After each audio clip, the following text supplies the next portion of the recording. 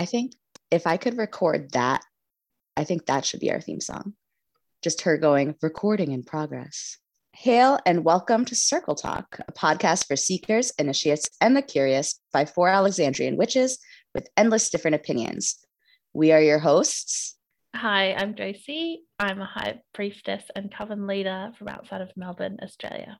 Hi, I'm James, a high priest and coven leader from outside New Orleans, Louisiana. Hi, I'm Peter. I'm a coven leader and high priest in South Wales. And I'm G, a high priestess and coven leader in the Boston area of Massachusetts. And we are a podcast where we talk about Alexandrian witchcraft and try to explore differing opinions on how the Alexandrian tradition is practiced in different covens and around the globe. Listeners are reminded that while we are all initiates of the Alexandrian tradition, we can only speak for ourselves and not for the tradition as a whole, which is pretty much an impossible thing to do. This is episode 11. If this is your first episode, welcome. You may want to take a moment to pause this and to go back and listen to our introductory episodes, episode 0, introductions, and episode 1, definitions, or check them out later after you enjoy this one. So today we're going to be talking about the various ways Alexandrian covens might be structured. What's a dedicant or a neophyte? What's the difference between degrees in terms of knowledge and expectations? And what other specialized roles may exist? What's interesting about this topic is I think ideas about hierarchy make people in the neo-pagan and eclectic Wiccan communities kind of nervous, kind of itchy. And I think that's just because most of us came out of organized religion and have certain feelings about other people telling us what to do in terms of our worship or in terms of our practice. This idea that somebody might dictate what you can and cannot or should not do makes us nervous. But we, as traditional Alexandrians, obviously think that there are some inherent benefits to working within a hierarchical coven structure. And so that's part of what we want to talk about today. So to get us rolling, we should start at the very beginning, which is the idea of having a dedicant or a neophyte. So how do we all treat that degree, or what is it even, to start there? So generally a dedicant or a neophyte, as I understand it, is, and so only some lines have it in traditional Wicca, but it's a non-initiatory sort of pre-training degree. Yeah, that's how we see it too as well. It's a time where we get to know the new person who wants to come into the coven. It's a time for them to get to know us. You know, people might sound amazing on paper, but actually when you get into the nitty-gritty, start giving them some work to do, you might find out that actually they're not right for you. And I know it's something we've spoken about before, easy to get out of, but hard to get into kind of thing. So yeah, we see it like you as well, Josie. We're not currently doing dedicates or neophytes in our structure. I've been in covens that do these things, but we don't.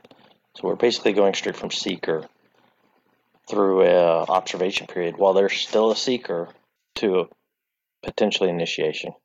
I think there's benefits to that as well, isn't there? That if I'm doing the seeking, I'm going straight from seeking, which might take a couple of weeks, straight into initiation, and that whole experience is a lot quicker. Whereas I think if you have a dedicant or a neophyte, I think I worry sometimes that they might get bored of waiting, but I know that waiting is also a test as well. It also depends on how you approach that. We have a current seeker that we're in discussions and conversations with, and have been for a little while. I think we first met them a little over a year ago, and so they've been around the periphery of the coven for a while now. But there's no dedicant or neophyte. That doesn't mean that we don't teach them things or have conversations with them. It's just much less formal. You know, if I suggest they work on some exercises and they don't do them, well, you just didn't do them. I'm not going to slap your hand for not doing homework or tests or anything like that. And at the end of the day, it just tells me more about your work ethic and what you're going to be like as an initiate on the other side. Yeah, that's really true, because we give neophytes or dedicants a series of lessons, and we almost kind of say, this is at your pace. You know, this might take you a couple of months. This might take you a year and a day. It might take you longer, but it tells us about their work ethic as well. So yeah, there's a lot of there's a lot of tests which maybe the neophyte or the dedicant isn't aware of. So do you feel that this is more of like a coven specific choice, a line specific choice? I think we've just agreed it's certainly not tradition specific, but like Josie, in your upline, do they also use the dedicant neophyte role? Is that where you got the idea from, or where the practice came to you? There are some groups that do and some groups that don't. I think it depends very much on the circumstances of the group. I think a lot of people I know also do what James does, where they have a more sort of informal sort of situation. Some lines talk about it over here as making somebody a friend of the craft. So it's kind of bringing the seeker in close enough that you can talk about some things, but without that oath-bound initiatory side of things, and also not locking anybody into anything. At that point, anyone can still kind of walk away. I like that terminology, a friend of the craft. I think that's really nice. For us, I think almost everybody in my upline does a dedicant role. And part of that is because in my line, people tend to require a certain amount of knowledge and ability before initiation. So whereas other people will initiate and then do all the training, so you get initiated knowing very little, we tend to do the opposite, where you're taught a lot of skills and like the outer court ritual structure and practices. And then once you know that down, then you get initiated, and then you receive like the initiatory materials and are able to perform other certain skills that we don't think it's appropriate for non-initiates to be doing. Or maybe skills is the right word, but like ritual actions. So that I think is why it's so prevalent in my line, because people have this kind of mentality. But I've also heard that old story that floats around every once in a while of people being made dedicants or practicing in an outer court and being made to memorize like all this material, all the pagan way material or what have you, and then getting initiated and being told, okay, forget everything that you just spent all that time learning and practicing. We're not using that anymore. So it felt, I think, to some of those folks like their time was wasted, or like they were put unnecessarily through experiences or tests that in the end weren't really useful anymore, which that's not how we treat our outer court material. But I thought that was kind of interesting. So what I find interesting is my initiating coven, my first coven, G, as you know, is a different branch of your line. I got adopted out and elevated, so on and so forth. And I know that that particular coven was the first in their part of the line to adopt the practice of dedication. The people above them, it was more like an apprenticeship, so it was less a formal outer court, and they called it, you became a dedicant, so, but it was more one-on-one with, I think, some of the second degree members, maybe a third degree would do the training and less formal. And it wasn't until our coven formed and the high priest, under the auspices of a third, formalized it for us. So I just think that's interesting how different parts of the branch were still using dedicant, but they were playing around it differently.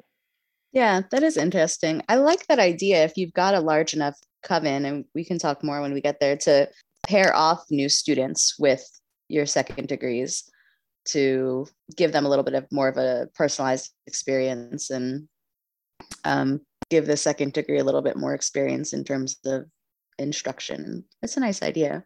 Do we all think that a dedicancy or a dedicant neophyte period is the same as outer court, or do we treat outer court as something different?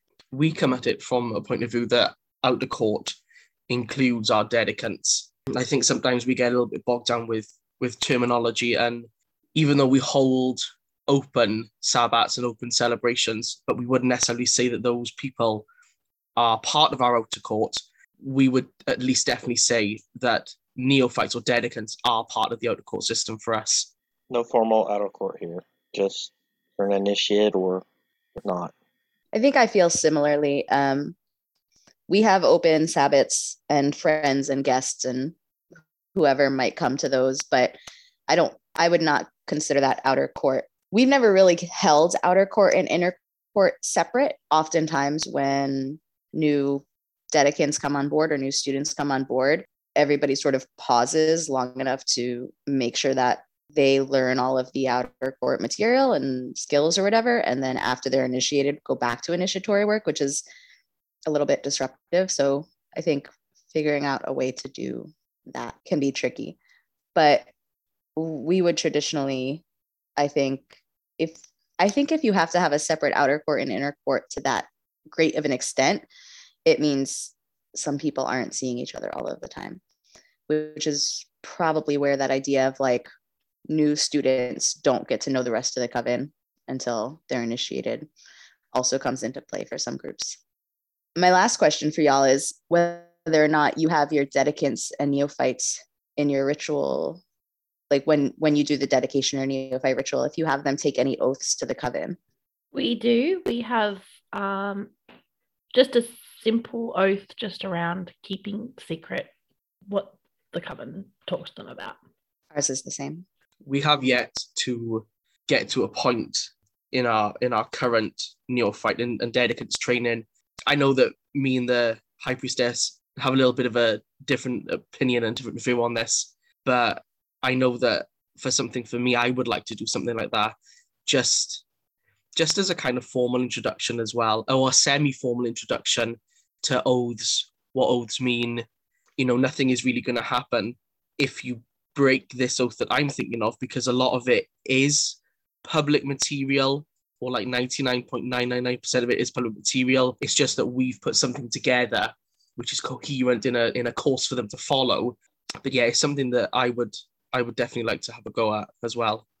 I think it's important for protection of identities. That's why I include it. Why I think it's important is not because I care about people sharing materials, like, okay, fine. But I think it's important to get them used to this idea of you don't talk about the people that you meet. What happens in circle stays in circle. You don't talk about the people that you met in circle or share their names out in the wider community. Like that's not something that we condone. And so just getting them introduced to that idea, it is toothless, as you say, Peter. Like our dedicant oaths are not given with an attachment to any consequence. It's not, and Chicken Little, like, will the sky fall down on me if I don't adhere to this? It's just getting them used to the idea of having responsibility to other people, like being part of the contract. So somebody makes it through their dedicancy or neophyte, or perhaps they do not. Perhaps they pass go, collect $200 immediately, and go right to initiation. In which case, what does it mean when we toss around the word initiate? Because oftentimes I will use the word initiate when I want to speak very broadly. So when people hear initiate as a term, who are we talking about when we use that? I think it depends. And I say that because the term initiation, the way I've come to understand it, can have a number of different meanings depending on who's talking, what the context is, what the relevance is. So when you're then turn around and say, oh, they're an initiate, well, that also depends on what the context is of their initiation. So usually for me, when I say it, they're an initiate, I mean they've undergone the rites of the Wicca to become a member of the Wicca. Well, that's the first meaning, is they joined a group. But it also means new beginning. So if I decide that I'm going to take up building houses for a living, well, I've created a new beginning. I've undergone an initiation. If I'm standing in the store, for whatever reason, the way things are on the shelf give me one of those aha moments, I've had a personal initiation. Having someone in your friend group and you introduce them to a group of the community, they have undergone a initiation because they have been introduced to a community. And then the last one's more Kabbalistic, I guess. It gets into sphere work. It's where your sphere of influence and the sphere of influence of other things integrate over one another in the presence of one another, and they resonate in the same wavelength. So for me, it just depends on which one of these you're talking about. I don't think that we, as initiates, need to define in our conversation exactly which one of these we're talking about. Oh, yes, he's an initiate. And by that, I mean blank. I think people are intelligent enough usually to pick out the context of what we're referring to. Yeah, I think the very bare minimum is that an initiate is somebody who has gone through the first degree circle and had an initiation into the craft of the Wicca. I like all of those definitions, James, as well. They're really interesting. Thank you. I think it is also important to remember what we talked about in the secrecy episodes earlier on, and the idea of proper people. An initiate doesn't necessarily mean that this person, if I say yes, somebody's an initiate, it doesn't necessarily mean they're a proper person, and vice versa. And also, it's a word that doesn't mean anything outside of the context of our tradition. So, being an initiate into this tradition doesn't give you more sway in the wider pagan community, or at least it shouldn't. Definitely. And I appreciate that reminder because I think it needs to be said frequently since that elitism concern is always present. I think I just noticed semi recently that I've been tossing around the term initiate when I'm speaking to my students and then when I'm speaking in the community. And I've been pondering how am I using that term and why and when. And I've noticed that like if I'm using the term initiate, I'm speaking very broadly of Gardnerians and Alexandrians and like the 5 things that we can agree on. And then from there, it sort of tapers down. So noticing that, I was kind of curious the ways that we all think about them. And now thank you, James, for reminding me about the initiations and the spheres, because it's been a little while since I thought about that. But that was a good reminder and a good memory. Okay, so somebody gets initiated, becomes an initiate, goes through the first degree ritual. And at that point in our covens, what are our sort of expectations, hopes for first degrees in our groups? For us, it means that they can sort of fully participate in all the rites. So that's probably an expectation for sure. And a lot of the learning that they couldn't do around, like what you were saying about ritual acts and ritual content even. So the learning kind of shifts focus to that. For us, it's about the teachings of the circle and learning everything that they need to learn in order to run an effective circle, from the salt and water to everything else in between. We expect that a first degree gets involved. They're not just passive in their own learning. This is their path, this is their journey. They have to be active on it as well. And that really is their responsibility. It isn't just turn up and kind of see what happens. There is learning that takes place as well. Yeah, so for us, it's about striking whilst the iron is hot. The iron is hot? The hammer is hot? I always forget. The iron is hot. Iron, yeah. It's about striking whilst the iron is hot and making sure that the new initiate feels that they've done this for a reason as well, and not just, you've been initiated and then in a couple of months' time we'll have a circle, or, it's about getting straight in there. I don't want to downplay the importance of a first degree learning, but I think that's secondary for us. If you become an initiate as a first degree, I think primarily it's you're part of the family now. You're in the coven, you're in the group. There's more than just you being a student. That's the best part. I know, but that's the main expectation, and all the things that come with that. It's time for you to contribute, and that contribution might not be teaching. It might be just bullshitting with us, or helping set up for ritual, or participate in the process of our shared practice and spiritual pursuit. Certainly I want you to focus on your learning of the craft, and there's a lot to learn, but to me that's all secondary.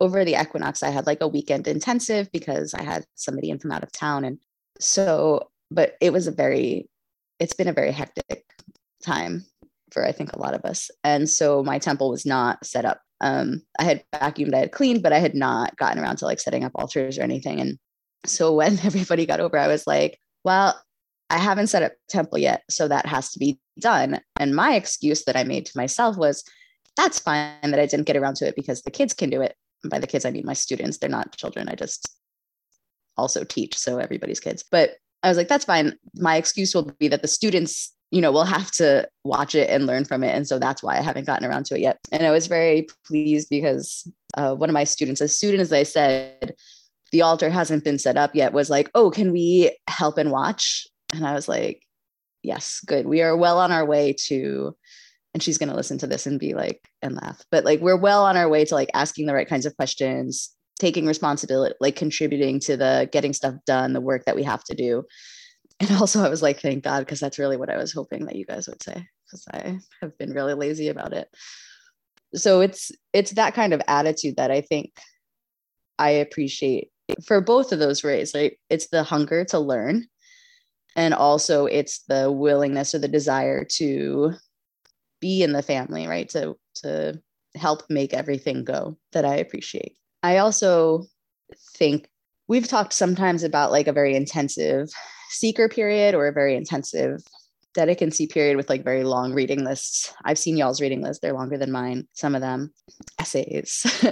And I think it's important to note that when somebody gets initiated, that process doesn't stop. And perhaps for some of us, that's when that process starts. But like, there's a lot of learning and a lot of responsibility and practice that somebody has to like find the time and the space to do at the first degree.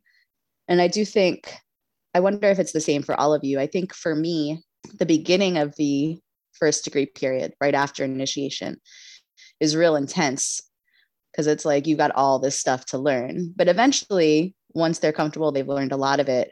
And before we get around to any other degrees, there's a period where it sort of tapers off and they can just sort of comfortably sit. And I think the trick is not letting them get too comfortable in there. Always keeping them on their toes. It's a staple of a good teacher. I like that as well, G, because it's something that we've employed as well, insofar that sometimes we won't set up ritual space because it means that everybody can partake in it. Then normally we get like our first degrees to shine our brass pentacle, copper pentacle. Yeah, that's something that we always do. And they're like, oh, not the pentacle. And we're like, yeah, it's got stains on it. That's your job. Wax on, wax off. I want to know why Josie's giggling so much. I had an argument with my students the other day who were like, please let us clean this censer. It is so dirty. And I'm like, no. Really? I'm not comfortable with them cleaning anything. I don't know. I would be like, yes, please. That's fantastic. That's why you're here. Instant elevation if you're willing to clean all the stupid incense dust out. I hate cleaning out the incense dust. I was using like little glass beads in votive holders to put stick incense in. And Peter's probably going to clutch his pearls about stick incense. But I switched over to salt, to using like cheap salts, because I'm like, I hate cleaning all the stupid little glass beads and they're so bad for the environment. But so if somebody was willing to do that, Josie, you got to let them fly. It's like I think it's silver plated proper censer that you put the charcoal in. So it's got all Thurible. So thank you, Thurible. It's got creosote all on its little lid, and they just hate it. And I'm like, kind of like it like that. Well, if you like it like that, that's one thing. But if it's because, and I get into this too, right? Like, I'm so hyper aware of the red flags that we've talked about that I don't want to ask them to step out of their lane. So whenever somebody asks, like, what can I bring? I'm like, I'm making dinner, bring whatever you want. Don't worry about it. But if they're starting to volunteer, that's a step in the right direction, I think. I also, like, one of my biggest responsibilities as a dedicant was to set up temple, clean up and set up temple. And me and my coven sister at the time, my co-dedicant at the time, and we would set up the altar, and then we would present it to my high priestess for inspection, who would go like, and like rearrange everything to her liking, so that it was like as aesthetically pleasing as possible. But that's a fond memory now. There's such a balance to be met, though. Hey, I know what you mean about being hyper aware of red flags. Like, you don't want to be that high priestess. Yeah, that you're sitting there doling out orders and having them cleaning the silverware. while you're sitting around holding court. Like I just couldn't stomach that. So just need to get more comfy with it. One of my new students is allergic to cats. And so another student was over early and she volunteered to help me like vacuum and sweep because we didn't realize how bad the allergy was. And he was very sick like the first night of our weekend intensive. And I felt real bad about it, but I was like, I had to accept the help. I don't want them cleaning my house, but decatting, I've got two very shitty cats. Like it was a lot, you know? So I think at some point when it's offered, and I also think at some point when you've known each other for long enough or get close enough, you know, you find that in between space where like it's okay. But I hear you. I felt very weird about it, but also this poor guy was so allergic to my cats that we really needed to do something. So a minute ago, you talked about that lull period between first and second. And everyone talked about kind of keeping people on their toes. I didn't quite jump in because I wanted to think about it for a second.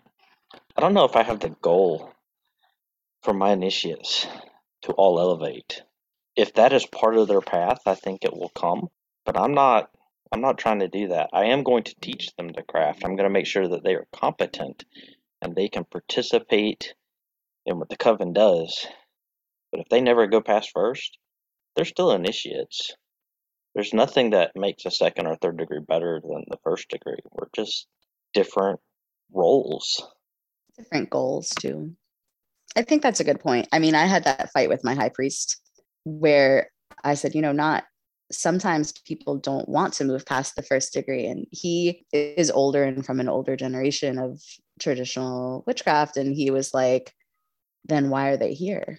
I said, well, they're here because they like what we do. They're here because, you know, what we do works for them. They're here because they want to honor the gods. Like they're here for a number of reasons. They don't have to be here to climb the corporate ladder, as it were. Right. They're still getting benefits and they're still contributing. So I don't necessarily need to keep them on their toes to get them to the next level. Definitely. But I also have seen where, depending on what kind of a coven you are, or like what the goals of your coven are, and if you've got yourself set up as a training coven, it can become very easy to stagnate if you acquire a lot of first degrees who aren't moving anywhere. And at some point, you know, then you might need to reassess the goals of your coven and rename your purpose. But I think that stagnating energy can also have a, I don't want to say like I don't want to use the word negative, but it changes the tenor of the coven. And I agree with all that. So that's the danger you run into. But it's also, if you have a bunch of first degrees and it's just you as a couple of thirds, you should probably slow down on initiating folks because you're going to need the support. And if no one steps up to be second, well, you just don't grow anymore. I don't know. Yeah, good. No, that's a very good point. Yeah, and there are things that second degrees do with second degrees and thirds do with thirds and seconds. And, you know, if no one is moving and you have a bunch of first degrees and maybe only 1/3 or 1/2, there are things that you can't do or that you're not privy to until second and third. So it's not as if, I don't want to say you're missing out, but also I want to say you're missing out on things if you don't necessarily move forward. You know, it's okay to stay at first. You know, I've heard of stories of people being at first for decades and a long time, and they're happy there. But, you know, there are techniques, there are things that you learn during second, during third, which you then only do with other second and other thirds. James is unmuted, and I'm just waiting. Oh, I'm waiting for Josie. I thought Josie was going to talk. I had something for a second there, but then you covered it. No, it's gone. Oh, okay. So I'm just... Yes. Oh, finally, you got to something before he did. Yes, come on. Both James and I don't know if it's an Australian and a Southern thing, but I feel we're both a little more laconic and we just take our time on these things. I think we're linguistic kin, and that all the Southern U.S. people and the Australians need to band together and tell the rest of the world to slow down when they talk. I was going to say some of the best sort of coven situations I've been in, and I'm going carefully here because I think they'll be listening, have that really good mix of first, second, thirds. It's not too top heavy, and there's a healthy amount of autonomy because everybody kind of has a role. If we're talking about covens as a hierarchical structure, you need to have different people at the different levels of the hierarchy to keep the wheels turning smoothly, right? It's meant to operate like that. And so it goes a little bit better when you've got all those pieces in play. Do you think, Josie? Yeah, for sure. I've seen sort of variations on that. I've seen where covens have gotten very top heavy and nobody at the other end, the newer people, move. So it's nice to have a balance, I think, if you can. I think also we've all seen or heard stories of people who have been pushed along too quickly towards elevation. And the impact, I mean, I think if you move somebody into leadership roles before they're ready to be moved into leadership roles, just because some kind of a time limit, the oven timer went off and you were like, well, time to go. Or because the coven, for whatever reason, like needs more people in certain roles or whatever. But also sometimes people have to be pushed out of the nest a smidge. Again, there's that balance to be struck, right? Definitely. So dancing around this, if somebody is elevated to the second degree, if somebody's ready, if somebody asks for it and wants to move on to second degree, what are our expectations of, or what should we anticipate seeing from second degrees within the coven structure? For us, second degrees take a larger role within the running of the coven, setting up, running, organizing rituals, organizing sabbats, teaching other second degrees maybe that have joined with them, teaching firsts. There's a lot of leadership and management that comes with, in my opinion, taking second and taking third as well. There's our expectation that you have gained knowledge that you will pass on to others in the coven at the appropriate degree. In my experience, there's also a bit more of expectation that as a second, you take more responsibility for running ritual when you're asked to do so, or even writing ritual. Yeah, to me, the hallmarks of somebody who's ready to elevate or somebody who's a secondary in the coven is that they're helping to lift the coven, that they're taking responsibilities, leadership, taking initiative to do things, demonstrating an interest in teaching other people, right? Because eventually, once you hit second degree, and we'll talk about this when we talk about third degrees, but in a lot of lines, once you hit second degree, you can technically run your own coven. And so, my expectation for a second degree would be in a demonstrated willingness to practice those skills, I guess. So a second for us, and I don't disagree with anything any of y'all said, is someone who has learned their craft. So first degree, you're learning the craft. Second degree, you're pretty savvy in it. You might not be to the point where you can teach others, but it's time to start flexing your skills towards that eventuality. And as G said, there are in some lines where seconds, run the whole shebang. I know there's a line of Gardnerians in Europe where when you move from second to third, they just do it themselves. And they're completely legit Gardnerians. It's just the way they approach that dynamic. And in some Alexandrian covens, they give second and third together, and I know that's what the London coven did. Our line doesn't do that, but that goes back because we're for our line, and as anyone who is familiar with the story, for whatever reason, Alex and the coven decided to give them separate in our case, and by the time it came down to us, we've just kept that up. Prominent member of our upline has always said that there are two rituals. There's a first degree, there's a second degree, there's a third degree ritual. So therefore, if there's two rituals, that they should be given separately. Now, I think we all know of covens and lines that give second and third together, and there's a specific reason that some covens and some lines give second and third together. We haven't had a situation where we feel that we need to give second and third together. There's a lot of learning, at least I feel, that happens between that period of of waiting. This is air quotes, waiting between second and third. We've discussed this in the Covenant, and if you go straight from second straight into third in the same night, for us, there's not enough time for any second energy dust to settle before you get into that third as well. So there are the mysteries that we interact with, and yay for a vague definition of mysteries. But as the Wicca, being a mystery religion, we focus on a specific set of mysteries and our rites. Well, first degree is initiation into the rites, second degree penetration of the rites, and third degree celebration. And so I've heard the teaching that if you're ready for second, you're ready for third, because if the mysteries have penetrated you, your being, and permeate throughout you, then you're ready to celebrate it. It's okay to laugh. It's okay. No, because then we're like 12. We are 12. I think all of us at heart. Sometimes. I think it really depends on where you want to put the bulk of your training, isn't it?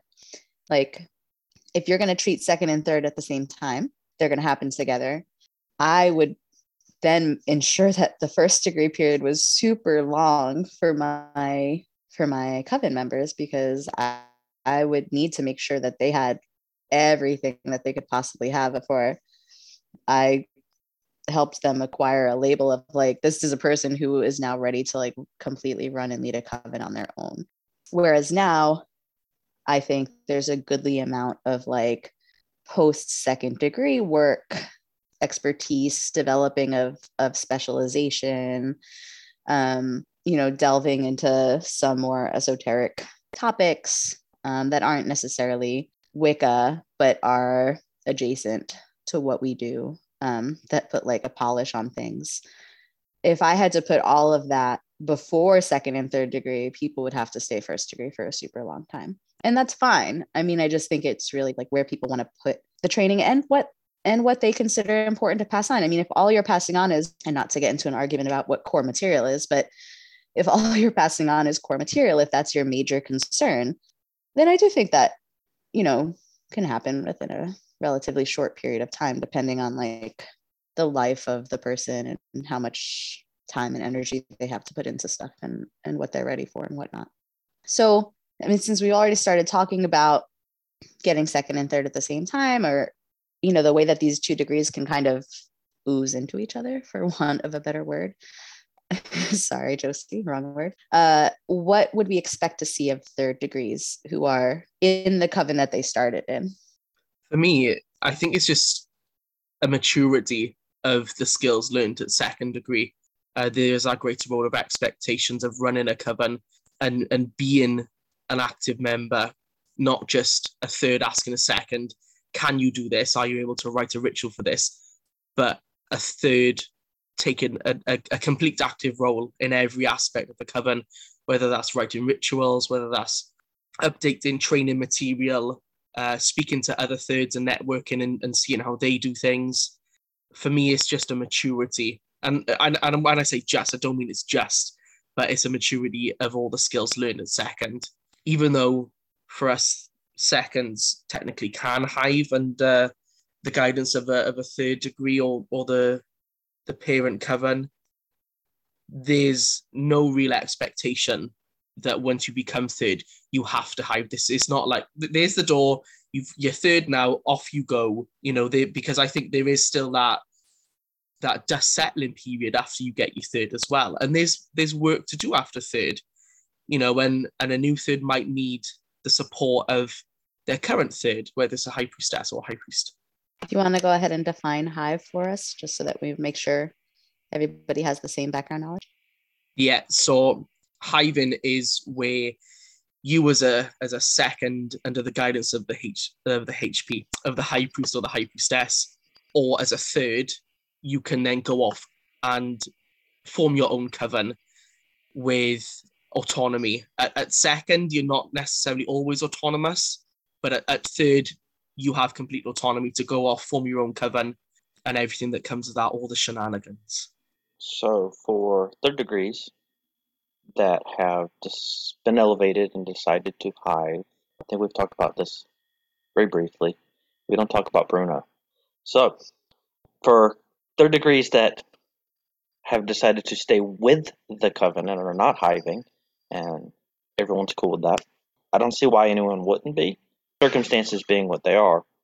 I think my expectations of that are very similar to a first degree, with one caveat. First degree is focused on learning, third degree is not. Everything else is still the same. I expect you to participate and to contribute, except for, given the caveat that you're not focused on learning anymore, your ability to participate and contribute are significantly more built upon a foundation of having learned and having done. And so that the shape of that will be different. I'm not going to turn to a brand new first degree and be like, all right, you run the Sabbats for the next year. That's not happening. They might not even know what a Sabbat is yet, but a third degree who's been around might have an idea for a series of rituals for the coven to delve into over a period of Sabbats. Okay, well, put it together. Let's go on that journey. Yeah, definitely. And I appreciate that you've mentioned a few times now, James, this idea that like at first degree, second degree, third degree, there's not really that much difference in terms of expectations to the coven. We're all members of the same coven. We're all members of the same family. Everybody's contributing to the best of their ability or to whatever amount makes sense for their current knowledge level. Everybody's helping each other out in some way. And I do think that's important, right? Because while we are a hierarchy with different levels, we're not an autocracy. Hard to get in, easy to get out, right? Like there's no point. We're not here to make anybody's life more difficult based on whatever level they're at or how much they know. Everybody is sharing in the work of the coven, and it's just proportional to or relative to what you know and what you're able to do at this point. Like there's no reason that a third degree cannot also be helping to vacuum temple room before ritual. There's no reason why, first degree can't put out cakes and wine. Like it's all shared. And that's what makes a healthy hierarchy as opposed to an unhealthy one, I think. Apart from when it comes to shining the pentacle, that's always the first. That's always the first. It's I have a lot of feelings about that pentacle there, Peter. So what if your pentacle is made of material that doesn't shine? Then you got to work doubly hard. They're not polishing hard enough. Noted. It's not allowed. Okay, so we've talked about the different degrees that you might find within the coven, but there are also special roles, I guess, or titled roles that have titles within the coven that might be worth sort of mentioning and discussing as well. So, for example, when we talk about an elder within the coven, who are our elders in a coven? We see elders as either second and third degrees, not necessarily people who have stopped teaching and who are just members of the coven anymore. Yeah, we don't really have a defined role for the term elder. It's just somebody who is of second and or third degree. I think you can have elders of your line. So like your initiators and people like that, I would consider an elder. I don't know about all seconds and thirds. Are all seconds and thirds elders? I guess. I think it all varies a lot by coven to coven and line to line. First coven, all seconds and thirds were considered elders. We don't do that in our coven, and I didn't experience that in any of the other covens I've been in. Just depends. Who do I consider an elder? I don't know. How long do you practice the craft? Is there a marker of years? I don't know. I think it's one of those things that we throw the term around, and unless your coven is set upon the work to define that for your group, it's a pretty vague term. Yeah, I just think that this is one of those terms that's different in the coven than it is without the coven, right? Within the coven, we do in my upline, and for me, I guess, treat second and third degrees as elders, but within the coven, elder just sort of means that they have, I guess, maybe more of a vote, or like they have a little bit more voice in terms of what the coven does. So sort of like your example, James, of like if somebody was like, hey, I really want to try this new ritual cycle for like the next Sabbath year or whatever, right? That would be something that the second and third degrees in the coven, I would anticipate coming from that. If a first degree came to me with that, I'd be like, well, maybe we could focus on learning, like getting your fundamentals checked off before we start innovating things. If you're ready for innovation, then we can talk about moving up to second or third. So I guess that's what we really mean by elders, is they tend to have more of a leadership, a role in like the leader council or something like that, depending on the size of the coven. But certainly outside of the coven, do I consider like every second or every third degree an elder? Like, no, I would speak of like line or traditional elders in a different level of respect. And I would mean different kinds of people. I think it's rare for people to speak in the wider community of all second and third degrees as elders, because that means there's 25-year-olds running around who we're calling elders, right? And that just feels disingenuous. They may be very knowledgeable, they may be very excellent priests and priestesses or priestesses, but it feels disingenuous to be calling them an elder of anything. And then what about, I mean, we all know, I guess, what a high priestess, or one hopes a high priestess and a high priest are, but how can we sort of look at those roles within a coven, and how might they be different in a coven? The high priestess is the first among equals. It's the best way I know how to explain it. So if her and the high priest are running the coven together and the decision needs to be made or whatever, hers is the final slap.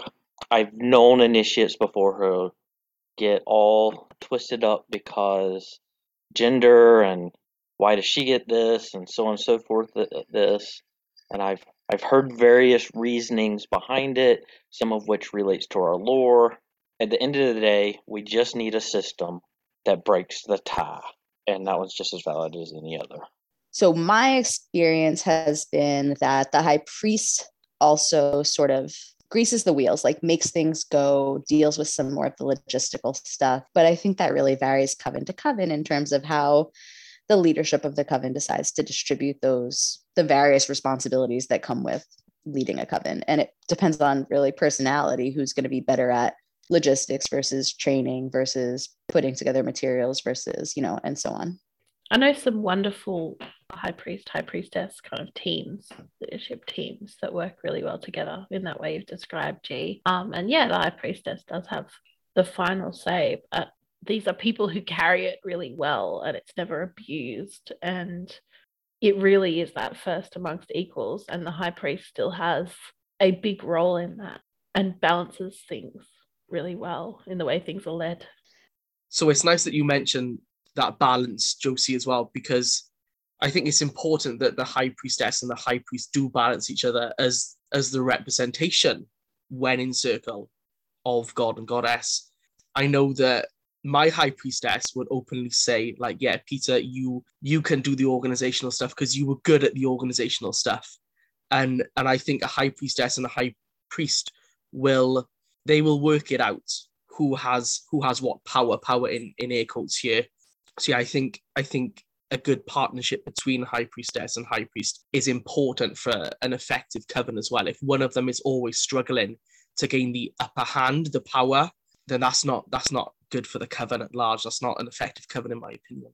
You're on the same leadership team, and approaching leadership of a coven, you need to figure out what your complementary roles are. I'm quite different than my wife. She used to be a school teacher. I also have a tendency to be more involved with the greater community, Facebook, podcasts, so on and so forth. She doesn't have a smartphone. She's got a flip phone.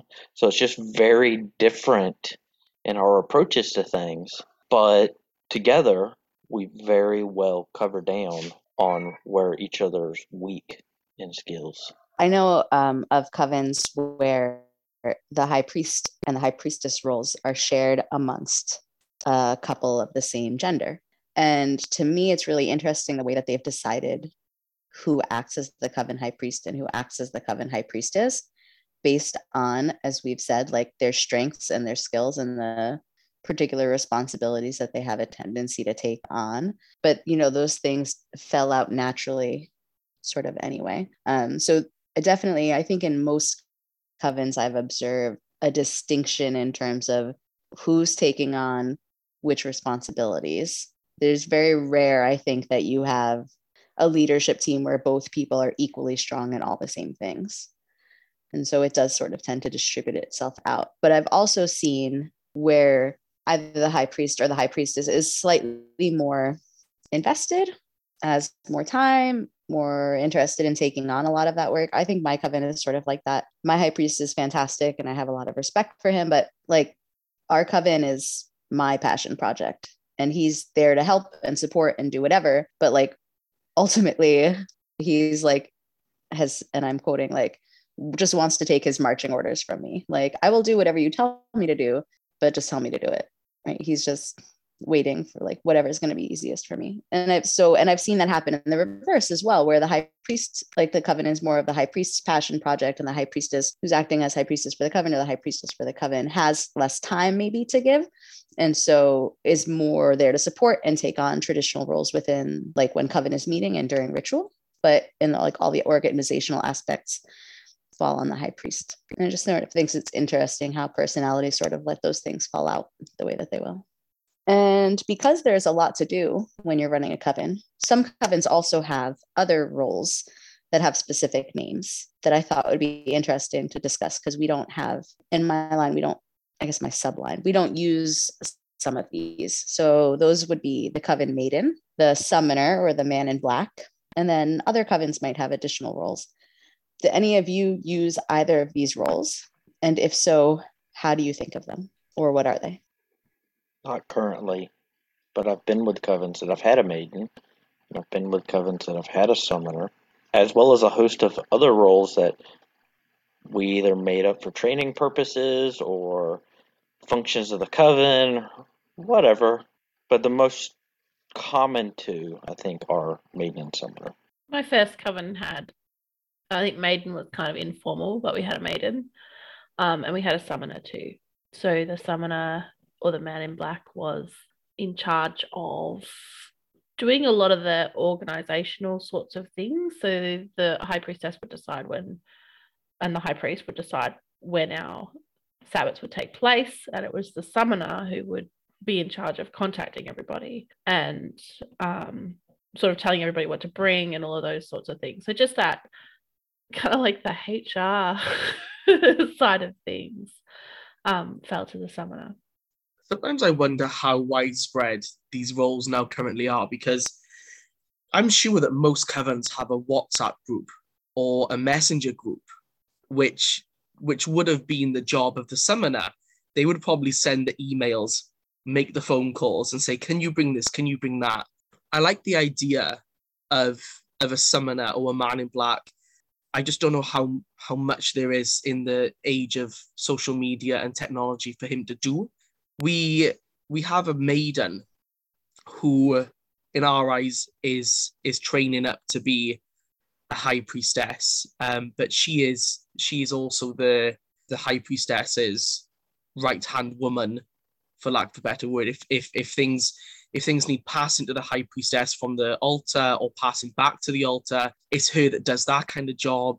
And then, yeah, we don't really have a summoner or a man in black, because we have a coven messenger group. Your messenger group is your summoner. Is the summoner. Right. Yeah, exactly. The summoner keeps the Evite list and sends out the emails for the outer court sabbats. When we had special events going on, we would like appoint a summoner for the duration of like that ritual cycle or whatever, mostly to just have like a single point of communication and one person who would handle that. I think most covens end up having a maiden, even if they don't explicitly call them that, right? And where the maiden is sort of like the understudy of the high priestess, is training up to probably be a high priestess, getting ready to hive in the sooner side of things, is the right hand, would be maybe like the first in a list to take on ritual roles if the high priestess weren't feeling up to it that evening or something like that. I think most people do tend to have that person, or most covens tend to have that person. The man in black always makes me think of, just that phrase makes me think of in Masonic lodges or in Eastern Star as well. You know, there's a role that people are aware of a person who's like literally guarding the doors. That's what the man in black sounds like to me, but I think it must be awful boring to have to stand outside the door for every ritual. So I don't know how many people really do that anymore. James, you talked about other coven roles before, just kind of as the coven needed them. I am reminded of the old Amber Kay book, Covencraft. I'm a big fan of Daggy early 2000s pagan books, just for like the historicity of them, right? And just as an oddity. And that's got some fantastic coven roles in it that are suggested. I think she suggests about 30 different roles. So I don't know how big she recommended covens get, but there's an amazing list of roles in there.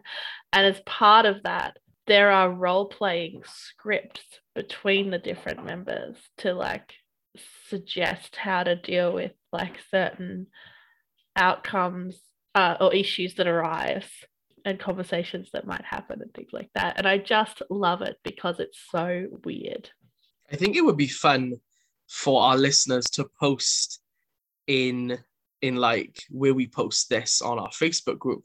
Maybe suggest some new roles that you think Coven should have.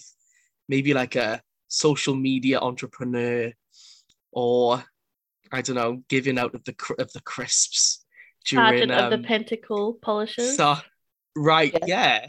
And then the game will be figuring out which of those are parody roles and which of them are real roles. And maybe it's a little bit of both. The official Coven Sommier. Yes, yeah. I want that one. I would love somebody to take over my Facebook page, because my Coven Facebook page has a single post on it because I have no time to deal with that and everything else. So I would love a social media entrepreneur. Yeah, please do that, everybody. If you're listening to this, go on our Facebook page and type up what roles, like what additional roles you have. Like we always have a scribe usually, or what roles you can dream up that a coven might want. A 21st century coven role. An interactive podcast. Dun, dun, dun. Why not? We keep asking you all to contact us and nobody ever does. I don't get any emails. We get like Instagram likes, which I appreciate. We'll also take suggestions, but not complaints, as I think Peter once said. Yeah, if you got complaints, we don't want to hear those things. We don't care. Let's see if we can wrap up with just a takeaway on like, why is coven hierarchy important for, a tradition where most of us have escaped from really top-down religious structures? I think I want to go back as well to an earlier podcast. I forget which one it is, but I remember when we were talking, it might have been one of the red flag ones, where James said that we don't necessarily need community leaders. We need leaders in community.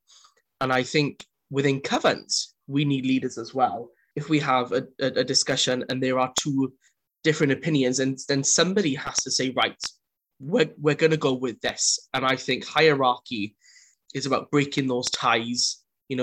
There's always going to be a need for a leader, for somebody to take up that mantle and say, right, okay, this is what we're going to do. This is the focus of the coven. This is what we're going to do for the next 12 months for the Sabbats or for the Esbats. I know I've mentioned it before. I don't necessarily see hierarchy as a bad thing. I've never really had any bad experiences with hierarchy without paganism and within paganism, or Wicca in particular. Yeah, so for me, it's important because it gives us that leadership, that direction. Where do we go in as a coven? And what are we doing in this ritual, for example? The question is, how do we become organized, disorganized religion? I know lots of people come from organized religion with very strict hierarchies that are institutionalized. But at the end of the day, if our spirituality is shared, it's religious, and there's an organization to it. And this is just our take on how to herd the cats in one direction.